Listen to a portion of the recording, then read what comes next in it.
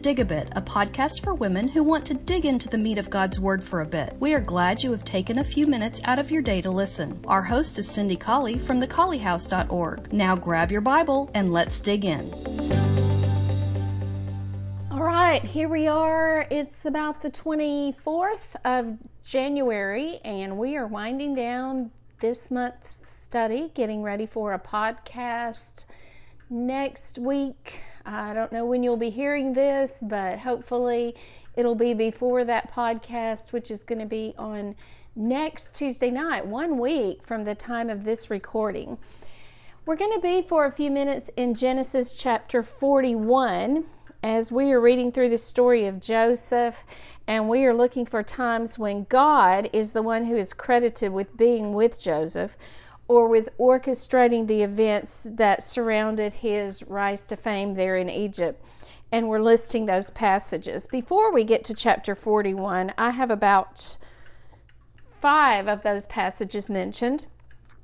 And then we get to chapter 41, and Joseph is the one who is giving God the glory, who is giving God the credit at every turn. I just want to submit to you that Joseph is a great example here. God was working providentially and miraculously in this chapter in the life of Joseph, but Joseph never, ever took the credit for what God was doing. Sometimes I think we do that in our world.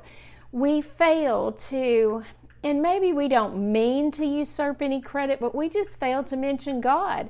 When our blessings become obvious, when God's instruction in our lives through His Word becomes so relevant and blesses us in tangible ways, sometimes to those people around us, we fail to mention that what is so huge in our blessed lives, and that is that we are being blessed as a part of the creation of God, and His providence is working in our lives to His glory, to His purposes. And sometimes we become so involved, I think, in the material world around us that we fail to just exude God's name and His blessings and His glory as good things happen to us. I want us to look at Joseph's example in that regard. In chapter 41, of course, that's when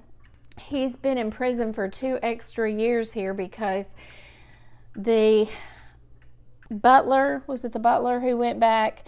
And yes, the butler, and forgot. He forgot to mention that Joseph had revealed the interpretation of his dream when he was in prison. He forgot to tell Pharaoh that.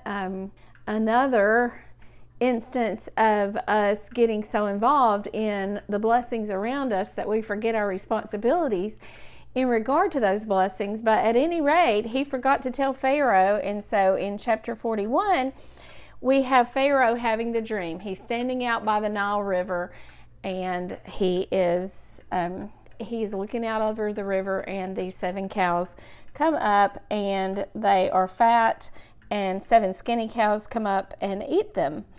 And then he dreamed a second time, and the stalks of corn came up, rank or fat and good, and 7 thin ears came up, and they were blasted with the east wind, and they sprung up after the fat ones, and the 7 thin ears ate up the 7 fat ears.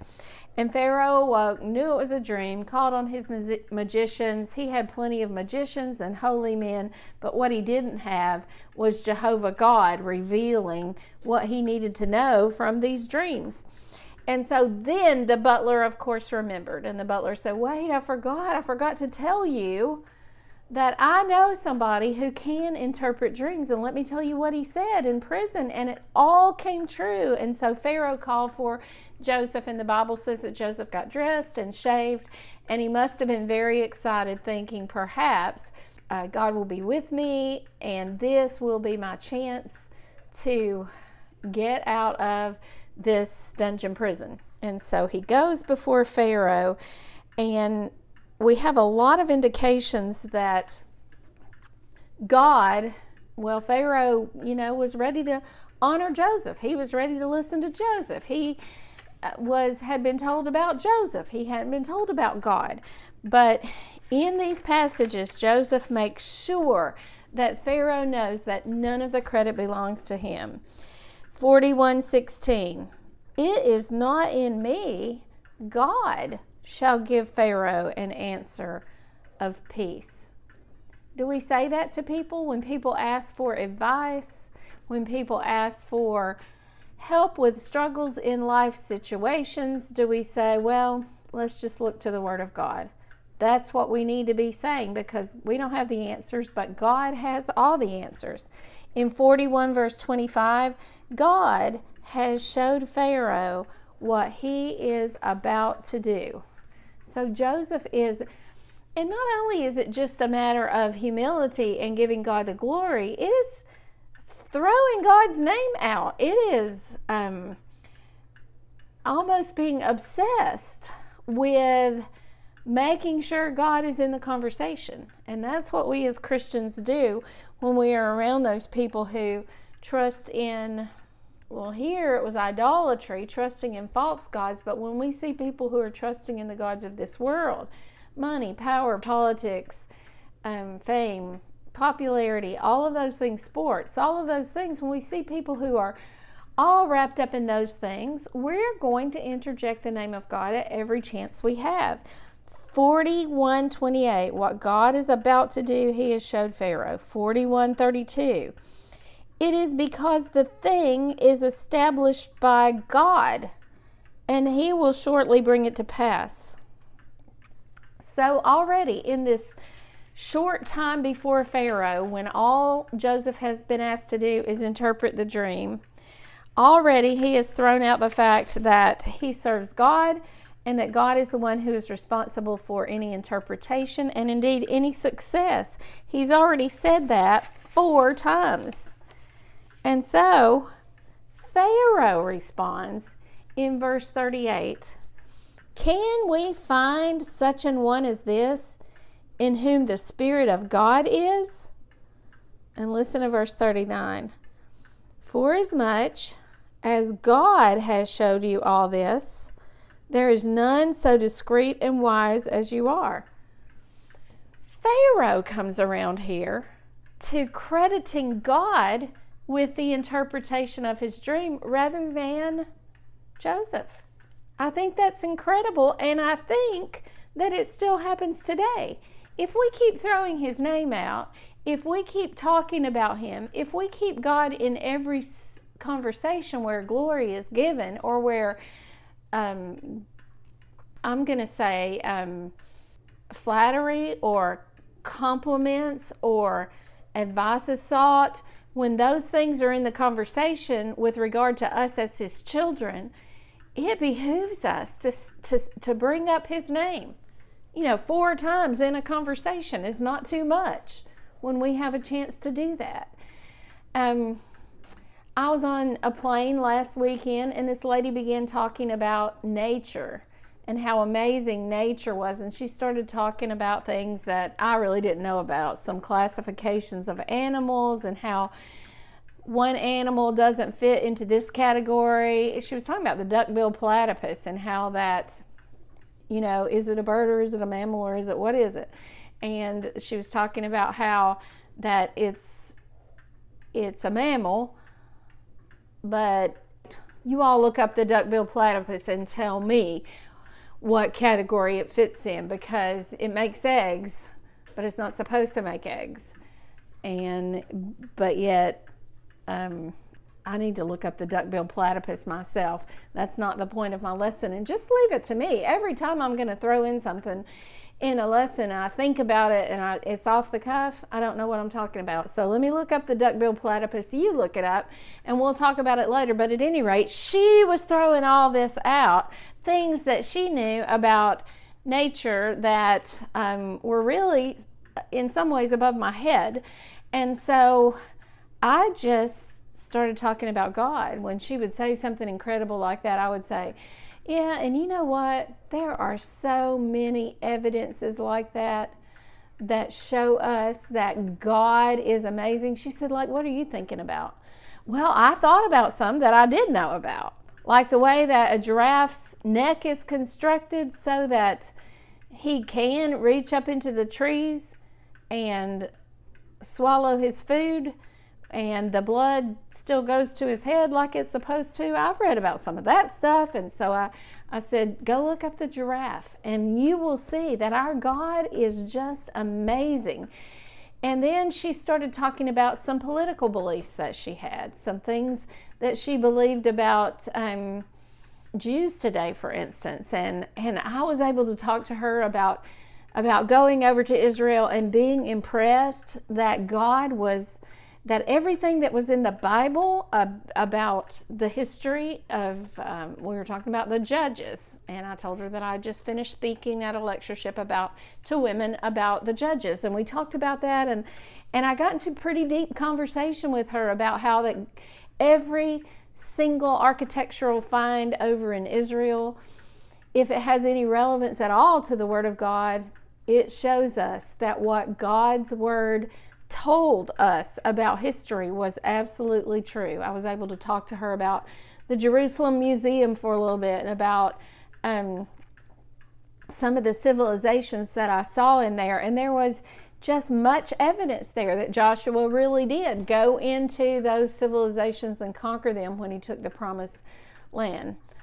Hatzor, or Hazor, as we say, it was one of those places that I saw in the Jerusalem Museum, and as I looked at it, it became obvious to me that the accounts in Joshua and Judges were absolutely were absolutely supported by what I was seeing in the museum. So we got into this conversation about God, and I got to say God's name a whole bunch of times.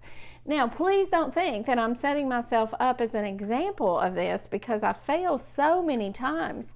But it's become apparent to me as I'm reading Genesis 41 here about Joseph that we, as his people, experiencing his amazing providence in our world around us and in the events of our individual lives, we as his people need to be bringing up his name in this secular society in which we live, even more than perhaps when our nation was known as a quote-unquote Christian nation. You know, everybody knew that God existed. Everybody knew that the Bible was his word. That's not the case today in America. And so it wasn't the case in Joseph's time, and what Joseph did about that was to say God's name at every opportunity that he had. And the result was that when it became convenient for Pharaoh to say it, he said it too. He said, how can we find such a one as this, in whom the Spirit of God is? Verse 39, for as much as God has showed you all this, there is none so discreet and wise as you are. I just want to tell you that when he said the Spirit of God was in Joseph, he used the exact same Hebrew phrase that we read in Genesis 1 verse 2. The Spirit of God moved upon the face of the waters. That's why it's capitalized here, because Pharaoh was talking about Jehovah God. You know, there is no argument here. This is what, let's see, I believe I'm reading from Clark. This is what the commentator Clark says about it. In verse 38 of Genesis 41, who is the Spirit of God?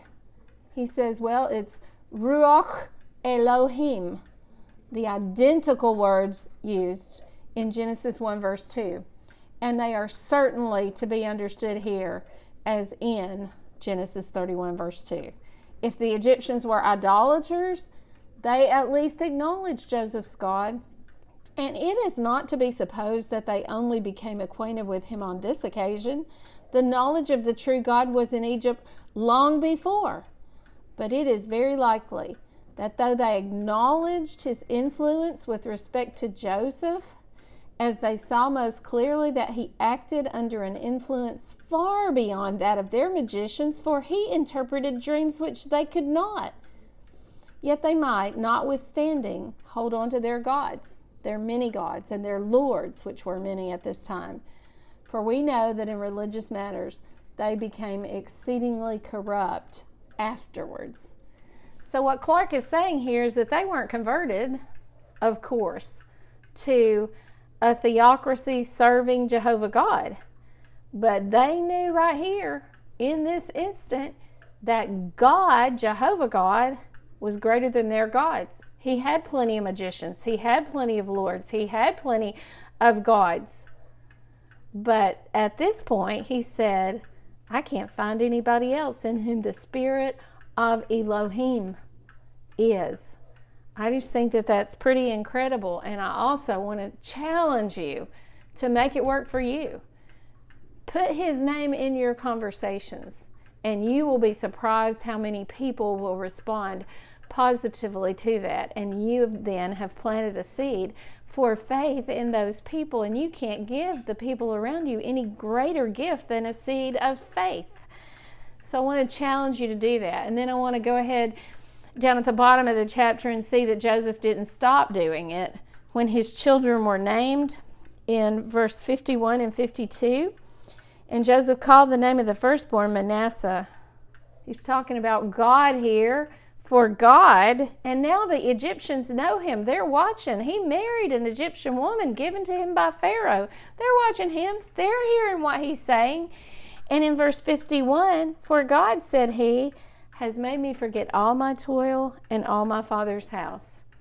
52. And the name of the second call he Ephraim, for God has caused me to be fruitful in the land of my affliction. I'm just saying, he was still giving God the glory in front of the people who were idolatrous and making headway in that land of Egypt, because this idolatrous king was going to make a place for God's people in Goshen, a place where they could grow into the nation again that would be the cradle for Jesus Christ, the Son of God, the Holy One, the Christ child, the Messiah, to come into this earth.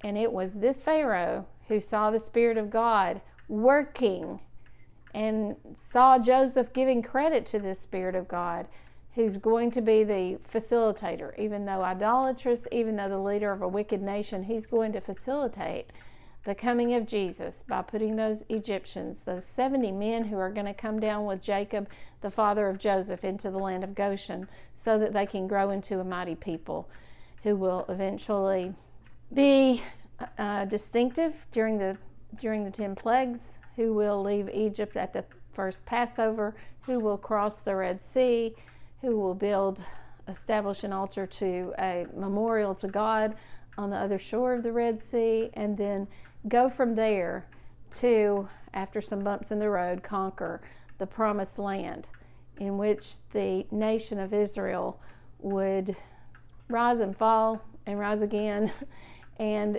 finally in the area of Jerusalem, in the city of Bethlehem, would be born the Son of God, the Son of David, through the tribe of Judah. All right, well, I think it's just Genesis 41.